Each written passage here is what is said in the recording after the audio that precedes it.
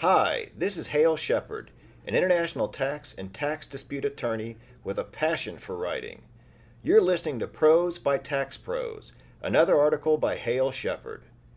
I published a series of articles offering insight about complicated tax issues while still making them interesting and understandable. Please continue listening for one of my articles, previously published in a major journal and read by a professional. It's important to note that I am a tax attorney, but I'm not your tax attorney. The information in the article does not constitute advice or guidance of any type to anyone. It's being provided for general, informational purposes only. The IRS stacks international penalties in foreign trust disputes. Two recent cases and earlier IRS guidance reveal the playbook by Hale E. Shepard. Published in Taxes, the Tax Magazine, November 2021. Read for you by Kristen Dummer. Hale E. Shepard analyzes two recent cases and earlier IRS guidance showing how the IRS used and likely will continue using penalty stacking as a serious enforcement tool. 1. Introduction. Kicking somebody when they're down is one thing, but kicking them repeatedly is another. Several recent cases demonstrate that the U.S. Internal Revenue Service, or IRS, is doing exactly that in international tax disputes with the approval of the courts. This process, often referred to as stacking penalties, means imposing multiple sanctions against the same taxpayer for the same year in connection with the same problem. Given the magnitude of many international fines, this type of stacking by the IRS can cause taxpayers to go backward financially, owing far more in penalties than the non-compliant foreign assets were ever worth.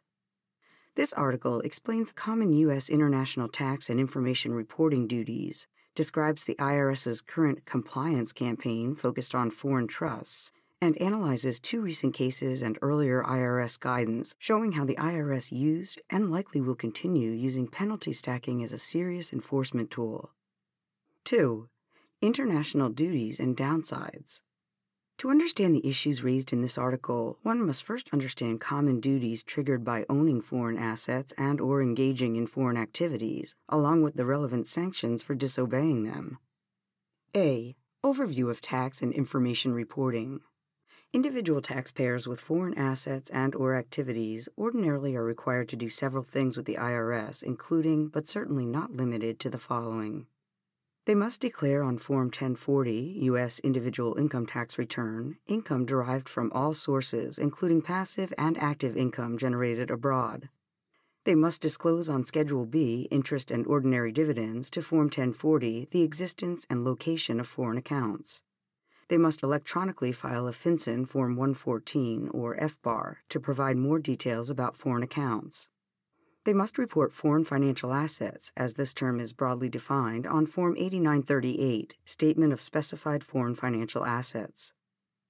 In situations where taxpayers hold interests in and/or have certain other links to foreign entities, they must report them on Forms 5471, Information Return of U.S. Persons with respect to certain foreign corporations, Forms 8865, Return of U.S. Persons with respect to certain foreign partnerships, Forms 8858, Information Return of U.S. Persons with respect to foreign disregarded entities and foreign branches, Forms 3520, Annual Return to report transactions with foreign trusts and receipt of certain foreign gifts, and/or Forms 3520A, Annual Information Return of foreign trusts with a U.S. owner, depending on the classification of the entities. They must file a Form 8833, Treaty-Based Return Position Disclosure, if they are claiming that the application of a treaty between the United States and another country overrules or modifies normal treatment.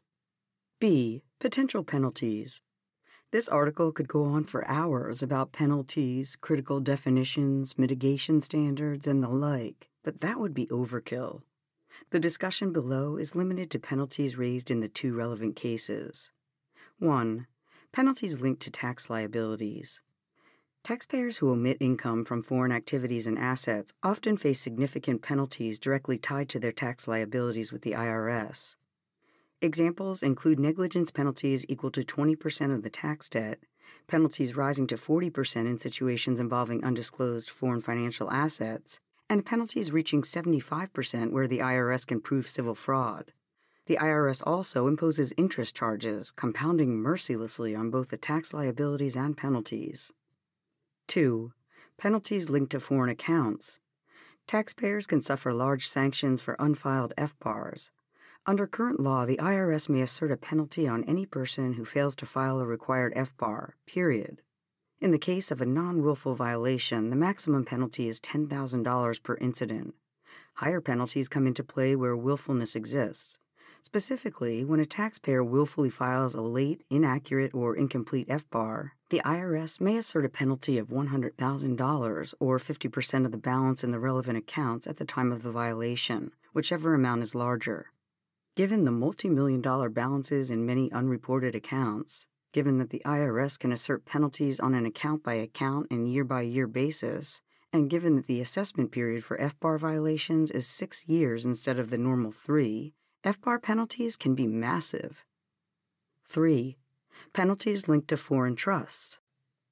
The two relevant cases center on sanctions related to foreign trusts, so more context is warranted here. A. Duties of responsible parties, owners, and beneficiaries. 3 main information reporting duties exist with respect to foreign trusts. First, a responsible party generally must file a Form 3520 within 90 days of certain reportable events. For these purposes, the term reportable event includes the creation of any foreign trust by a U.S. person, the transfer of any money or other property to a foreign trust by a U.S. person, and the death of a U.S. person if such person was the owner of any portion of the foreign trust under the grantor trust rules or any portion of the foreign trust was included in the person's gross estate. Second, if a U.S. person is the owner of any portion of a foreign trust under the grantor trust rules at any time during a year, then he shall submit such information as the IRS prescribes. Additionally, he shall be responsible to ensure that the trust files a Form 3520A and furnishes the required information to each U.S. person who is treated as the owner of any portion of the trust and/or who receives any distribution from the trust. Third, a U.S. person ordinarily must file a Form 3520 if such person receives, during the year, any distribution from a foreign trust. The IRS has issued guidance featuring a broad definition of distribution. B. Penalties. The penalty for not filing a timely, complete, and accurate Form 3520 is $10,000 or 35% of the so-called gross reportable amount, whichever is larger. If the violation involves Form 3520A pertaining to owners of foreign trusts instead of Form 3520 pertaining to responsible parties and beneficiaries, then the penalty is reduced from 35% to 5%. Taxpayers might also be hit with a so-called continuation penalty if they fail to submit the necessary Forms 3520 and/or Forms 3520A after the IRS notifies them of the infraction. Specifically, if taxpayers refuse to become compliant within 90 days of notice, then the IRS will assess an additional penalty of $10,000 per month. The IRS will not assert Form 3520 or Form 3520A penalties where there is reasonable cause for the violation and it was not due to willful neglect. Unlike a long list of penalties that are affiliated with tax returns, such as negligence, late filing, late payment, civil fraud, etc., Form 3520 and Form 3520A penalties are assessable penalties, which means that the IRS immediately imposes them and starts collection actions. The normal deficiency procedures do not govern. 3. Foreign Trust Compliance Campaign. The IRS has been aggressively targeting various types of international tax compliance in recent years. Case in point, in May 2018, the IRS introduced a compliance campaign centered on foreign trusts, Forms 3520 and Forms 3520A. According to the IRS, the campaign involves a multifaceted approach to improving compliance with respect to timely and accurate filing of information returns regarding ownership of and transactions with foreign trusts. The cases examined below confirm that the IRS's dislike of foreign trust noncompliance predates the current campaign. 4. One penalty stacking case. One noteworthy case is Wilson. It addresses penalty stacking in situations where one U.S. person plays 2 roles with respect to a foreign trust. A. Initial decision by the district court. The holding by the district court in Wilson centered on a novel issue, yet it received little attention from the tax community at the time. 1. Relevant facts. The taxpayer, in anticipation of a divorce action by his spouse, formed the Perfect Partner Trust, or PPT, in 2003. The taxpayer was both the grantor and sole beneficiary, which is the key to this case. PPT held accounts in Switzerland and Liechtenstein. The inevitable divorce proceeding began in 2004 and concluded around 2007. With no further need for holding assets abroad, the taxpayer terminated PPT in 2007 and had all funds wire transferred back to domestic accounts. The funds had grown to around $9.2 million by then. The IRS began an audit of the taxpayer and eventually assessed a penalty of approximately $3.2 million on the following building blocks. The taxpayer was the beneficiary of PPT and he received a distribution in 2007. That is, the wire transfer when he terminated PPT. As a beneficiary, he was required to file a timely, accurate, complete 2007 Form 3520 reporting the distribution under Code Section 6048C. Because he failed to do so, the proper penalty was 35% of the total distribution.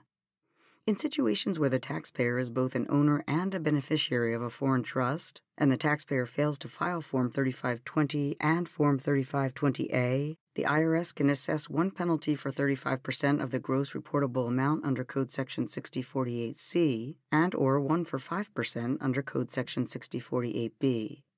The IRS chose the higher penalty, logically. The taxpayer disagreed with the penalty, but he paid it anyway. He then filed a timely Form 843, claim for refund. The IRS may allow a claim for refund in cases where a taxpayer has overpaid. The first step to recouping the cash is for the taxpayer to file a claim for refund. If the IRS formally denies it by issuing a notice of disallowance, then the taxpayer can seek immediate help from the courts by initiating a suit for refund. The taxpayer can also file a suit for refund if the IRS simply fails to respond to the claim for refund within 6 months. The latter is what occurred in Wilson. The taxpayer filed a timely claim for refund, and the IRS simply ignored him. Therefore, the taxpayer exercised his right to file a suit for refund with the district court. Notably, the taxpayer, who was nearly 90 years old back when he formed PPT many years ago, died in 2019 amid the procedural squabbling. The estate assumed the battle from that point forward. 2. Main arguments by the taxpayer. The complaint filed by the taxpayer's estate, as well as various other pleadings lodged with the district court, reveal 3 main arguments as to why the taxpayer was entitled to a full refund. First, the taxpayer was both the owner and sole beneficiary of PPT, such that the IRS only had the right to assess a penalty equal to 5% under Code Section 6048B as the owner of PPT, not a penalty of 35% under Code Section 6048C as the beneficiary of PPT. In support of this argument, the estate emphasized that 1. The legislative history indicates that Congress did not intend for the 35% penalty to apply to taxpayers with a dual owner-beneficiary role. 2. The relevant tax provisions are ambiguous, and the rules of statutory construction state that murkiness must be interpreted in favor of the taxpayer. 3. There is no case law directly on point. And 4. IRS guidance, supplied in the form of instructions to Form 3520 and Form 3520A, supposedly indicates that the 35% penalty is inapplicable. Second, the estate argued that any penalty would be based on the gross reportable amount, which, in the case of the failure of an owner to file a Form 3520A, means the gross value of the relevant portion of the trust's assets as of the close of the year. The taxpayer completely emptied the foreign accounts held by PPT during 2007 by wiring all funds back to domestic accounts, such that the value of the assets held by PPT as of the key date, that is, December 31, 2007, was $0. Consequently, the penalty, even if one were to apply, would be $0. Third, regardless of which penalty is applicable, the taxpayer should be exempt because there was reasonable cause for the violation in 2007, and he did not act with willful neglect. The complaint and other filings with the district court were meager at this point, simply stating that the taxpayer was an elderly retired businessman when he formed PPT. He was unaware of the information reporting requirements in 2007. He was never advised about such requirements, and the Internal Revenue Manual indicates that ignorance of the law equates to reasonable cause in certain circumstances. 3. Analysis by the District Court. The District Court ruled in favor of the taxpayer on the following grounds. First, applying long-standing doctrines of statutory construction, the District Court determined that Code Section 6677 is clear on its face in that the IRS cannot penalize the owner of a foreign trust as a beneficiary. This is because it provides a clear instruction to substitute or replace the 5% penalty for the 35% penalty, not to select between the two, not to impose both, and not to ignore one. Second, even if the preceding conclusions were not inescapably evident from the text of Code Section 6677, the District Court held that ambiguous tax statutes must be interpreted strongly against the IRS and in favor of taxpayers. Third, the District Court reasoned that if it were to accept the position advanced by the IRS, this would result in an irreconcilable textual conflict. Code Section 6677 indicates that once the IRS has determined the gross reportable amount, it must ensure that the penalties do not surpass it. The District Court acknowledged that this limit is primarily concerned with large continuation penalties for ongoing noncompliance after the IRS issues a penalty notice, but explained that the underlying directive appears to place a ceiling on all penalties.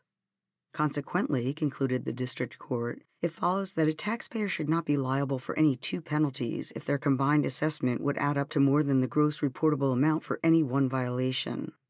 Because the gross reportable amount for a violation of Code Section 6048B is the value of the foreign trust assets at the close of the relevant year, and because the value of PPT was $0 as of December 31, 2007, the penalty of $3,221,183 assessed by the IRS would exceed $0 and thus violate Code Section 6677. Fourth, guidance from the IRS supports the notion that an owner of a foreign trust who receives a distribution should be treated as an owner, not a beneficiary. The District Court pointed to the IRS's instructions to the 2007 Form 3520, which expressly states that if the taxpayer is an owner of a foreign trust, received a distribution from such trust, and properly reported all information required on Part 2 of Form 3520, and if the trust itself filed a separate Form 3520A, then the taxpayer would not need to disclose the distribution he received on Part 3 of Form 3520.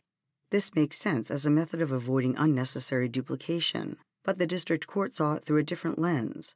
Specifically, the District Court explained that Part 2 of Form 3520 is only to be completed by the owner, and Form 3520A likewise is filed by the owner. Extrapolating from this, the District Court concluded that Form 3520 disregards the beneficiary status of the owner in favor of his owner status, at least for purposes of tracking distributions to the owner. Finally, the District Court described in its overall holding as follows. The IRS can therefore assess only the 5% penalty under Section 6677, not both or either the 5% and or 35% penalty for the taxpayer's untimely filing of his 2007 Form 3520. It added that the penalty derived from the gross reportable amount is 5% of the value of the trust's assets at the close of the year. Because the value of PPT was $0 at the end of 2007, the penalty under the lower 5% rule would be $0. B. Recent decision by the Court of Appeals. The Department of Justice, or DOJ, asked the Second Circuit Court of Appeals to review the earlier determination by the District Court. Suffice it to say that the Court of Appeals and District Court did not see eye to eye. The Court of Appeals began by explaining that Code Section 6048C demonstrates that when a U.S. person fails to report to the IRS a distribution from a foreign trust, he triggers a penalty equal to 35% of the gross reportable amount under Code Section 6677. The Court of Appeals then noted that the term U.S. person generally includes everyone and makes no exception for a beneficiary who is also the owner of a foreign trust. The taxpayer in Wilson was a U.S. person who did not file a Form 3520 to disclose the distribution of about $9.2 million in 2007. Therefore, concluded the Court of Appeals, the IRS was correct in imposing the 35% penalty. The Court of Appeals underscored then that nothing in other parts of Section 6048 and 6677 diminishes or eliminates the applicability of the 35% penalty to the taxpayer as a beneficiary of the trust. It also pointed out that the district court was, flat wrong in its reasoning because the relevant provisions do not call for displacing one of the filing requirements or merging the two filing requirements in situations where a taxpayer is both the owner and beneficiary of a foreign trust. The Court of Appeals further questioned the district court's conclusion that the penalty of $3.2 million assessed by the IRS somehow exceeded the gross reportable amount. It explained that the phrase gross reportable amount has two different meanings in Code Section 6677. It applies on a violation-by-violation basis, and 35% of about $3.2 million does not surpass $9.2 million, which was the gross reportable amount of the distribution received in 2007. Next, the Court of Appeals rejected the position, previously accepted by the District Court, that only one penalty can apply to a taxpayer because Code Section 6677A states that if a person obligated to file any notice or return under Code Section 6048 fails to do so, he shall pay a penalty equal to 35%. The District Court seized on the word "a" to justify a singular penalty, whereas the Court of Appeals looked to the word "any" to prove the possibility of multiple penalties in cases involving multiple returns, like Form 3520 and Form 3520A. The Court of Appeals summarized its ruling as follows. The plain language of Section 6048 and 6677 requires that when an individual fails to timely report the distributions she received from a foreign trust, then a 35% penalty applies. Her concurrent status as owner of the trust does not alter this rule. Because the statute's meaning is clear based from its text, we need not consider any extrinsic sources. The Court of Appeals went on to discredit the earlier reasoning by the District Court grounded in the IRS's instructions to Form 3520, which describe a limited waiver on the amount of information that a taxpayer must supply in rare situations where the taxpayer is owner of the foreign trust, he received a distribution, he filed a proper Form 3520 for himself, and the trust filed a Form 3520A containing detailed information about the distribution. Lastly, because the Court of Appeals had already concluded that the two relevant tax provisions, Code Sections 6048 and 6677, were not ambiguous, it rebuffed the taxpayer's position that any doubt about the tax penalties must be constructed against the IRS. 5. Another penalty stacking case. Wilson involved the IRS penalizing one taxpayer 2 times for playing 2 different roles with respect to one foreign trust. The next case, Garrity, is a variation on the stacking theme. It focuses on the IRS's ability to impose multiple penalties in connection with the same foreign events. A. Relevant facts. The taxpayer, Paul, established a so-called Stiftung in Liechtenstein, or foreign trust, in 1989.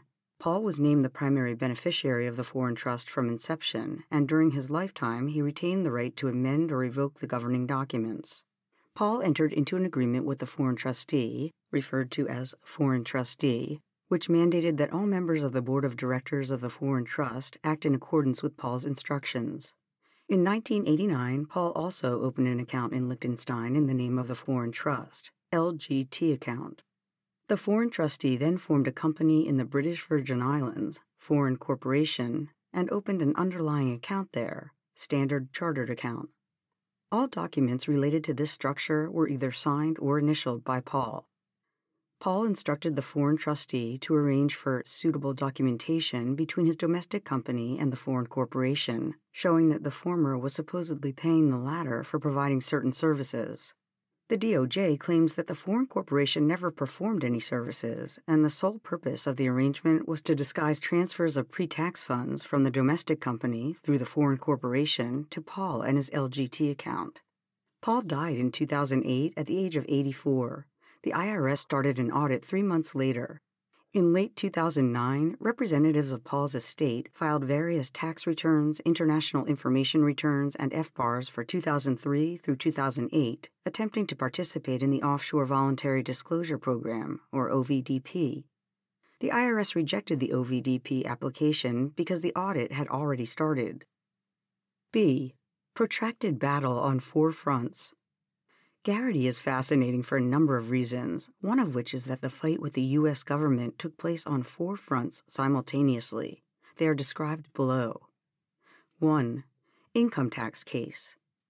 The IRS issued a notice of deficiency for unpaid taxes, accuracy-related penalties, and interest related to the 2005 Form 1040. Representatives of Paul's estate filed a timely petition, the case sat with the tax court while other battles raged on, and the parties ultimately settled matters, presumably on terms favorable to the IRS, after 7 years. 2. FBAR penalty case. Along with demanding additional taxes, the IRS assessed a willful FBAR penalty for 2005 related to the LGT account.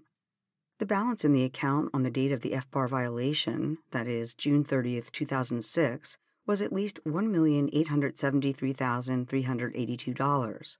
Therefore, the IRS asserted a penalty equal to 50% of that amount, or $936,691. The DOJ made the following allegations with respect to the FBAR violation. 1. Paul did not report the existence of the LGT account on Schedule B to the 2005 Form 1040 in response to the foreign account question. 2. Paul executed his 2005 Form 1040 under penalties of perjury, thereby indicating that he had reviewed Schedule B. 3. Paul did not report any income generated by the foreign trust or the LGT account on his 2005 Form 1040. 4. Paul did not notify his accountant about the LGT account, and 5. Paul failed to file an FBAR. The jury sided with the DOJ on all points, agreeing that Paul's FBAR violation in 2005 was willful. To streamline the dispute and not waste resources, the DOJ and representatives of Paul's estate had entered into a pretrial stipulation in the FBAR penalty case, which indicated that if the jury were to determine that the FBAR violation was willful, then the parties would be given the opportunity to file post-trial briefs about the proper FBAR penalty amount. The representatives of Paul's estate advanced the following argument in challenging the size of the FBAR penalty. The Eighth Amendment to the U.S. Constitution states that excessive bail shall not be required, nor excessive fines imposed, nor cruel and unusual punishments inflicted. Under the relevant two-pronged standard developed by the Supreme Court, the Eighth Amendment will invalidate a penalty if it is at least partly punitive and it is grossly disproportional to the level of the violation. Among other things, the representatives pointed out that the IRS simply stacked multiple penalties for FBAR, Form 3520, and Form 3520A violations to trigger a massive combined penalty of more than $2.5 million, which far exceeds the total amount in the unreported LGT account. The DOJ urged the district court to reject the stacking argument for the following several reasons. First, the DOJ denied that these items are related in any manner, considering that they are imposed under entirely separate parts of the U.S. Code, that is, Title 31 for FBAR penalties and Title 26 for Form 3520 and Form 3520A penalties, and that they relate to different behaviors, that is, failing to report information about foreign accounts versus foreign trusts. Second, the DOJ explained that taxpayers are free to organize their affairs in the manner they choose, but they are stuck with the tax consequences of their choices. In Garrity, Paul elected to hold the LGT account through the foreign trust and report neither to the IRS. Therefore, his estate must live with the ramifications. Third, the FBAR penalty and Form 3520 and Form 3520A penalties are not considered fines for purposes of the Eighth Amendment because they serve a remedial, not punitive purpose. The district court sided with the DOJ. It said that even assuming that the penalties at issue constitute fines for purposes of the Eighth Amendment, the FBAR violation is legally and factually distinct from the Form 3520 and Form 3520A violations. The district court then explained that the FBAR case only involved 2005, whereas the foreign trust case encompassed 1996 through 2008. It further noted that it was Paul's failure to file the proper information returns, not the mere existence of the underlying LGT account, which triggered the penalties. Finally, the district court emphasized that the elements of each violation are different. It ended its analysis on this point concisely. In short, the penalties in the foreign trust case relate to different conduct in different years than in the FBAR case. The district court, therefore, refused to take into account the size of any Form 3520 or Form 3520A penalties in analyzing whether the FBAR penalty violated the Eighth Amendment. The district court ultimately upheld the entire FBAR penalty assessed by the IRS, and then some. The total amount consisted of an FBAR penalty of $936,691, representing 50% of the balance in the unreported LGT account on the date of the violation, plus a late payment penalty of about $338,000, plus interest of over $56,000. C. Form 3520 and Form 3520A penalty case. As explained above, Paul established the foreign trust in 1989. He was named the primary beneficiary from inception, and while he was alive, he retained the right to amend or revoke the governing documents. Paul entered into an agreement with the foreign trustee, pursuant to which the members of the board of directors were required to follow instructions from Paul or somebody acting on his behalf. Based on these facts, the U.S. government took the position that Paul exercised complete control over the foreign trust and should have filed Forms 3520 and Forms 3520A for many years. The IRS assessed penalties for unfiled Forms 3520 for 1996, 1997, 1998, and 2004, as well as for unfiled Forms 3520A for 1997 through 2008. When the representatives of Paul's estate refused to pay, the DOJ filed a collection lawsuit in district court seeking a total of $1,504,388. The representatives challenged the DOJ on two grounds. First, with respect to Forms 3520, they argued that the DOJ failed to allege any facts in its complaint establishing precisely which reportable transactions occurred during the relevant years. Second, the representatives claimed that stacking penalties against Paul was unconstitutional and that it violated the Eighth Amendment prohibiting excessive fines. The representatives cited the proposed FBAR penalties of approximately $1.1 million addressed in the district court action, accuracy-related penalties of about $13,000 addressed in tax court, and the proposed Forms 3520 and Forms 3520A penalties surpassing $1.5 million. The representatives urged the district court to hold that the U.S. government unconstitutionally stacked penalties against Paul in connection with the same activities, entities, and funds. The representatives of Paul's estate ultimately settled the foreign trust matters with the DOJ without a trial, paying a total of $850,000 to resolve all Forms 3520 and Forms 3520A penalties. D. Probate Court. The DOJ also filed a claim in the probate court against Paul's estate, presumably requesting an amount equal to all the liabilities described in the preceding suits in tax court and district court. The representatives of Paul's estate had previously mentioned that in addition to penalties, the estate had already paid approximately $1 million in U.S. estate tax on the value of the foreign trust. 6. IRS guidance predating Wilson and Garrity. The IRS adopted a decade ago positions similar to those advanced in Wilson and Garrity. Thus, if taxpayers and their advisors were paying attention, they could have predicted the IRS's arguments and prepared for them.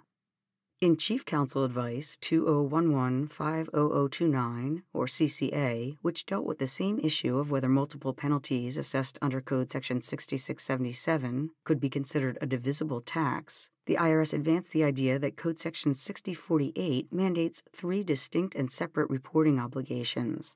These pertain to U.S. persons who create or transfer property to foreign trusts under Code Section 6048A, owners of foreign trusts under Code Section 6048B, and U.S. beneficiaries who receive distributions under Code Section 6048C.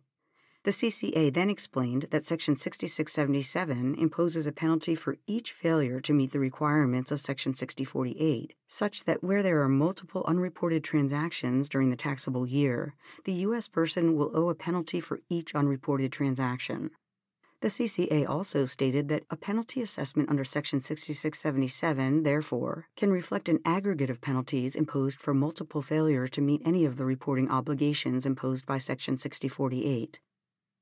7. Conclusion. This article demonstrates that the IRS is determined to identify and punish foreign trust violations.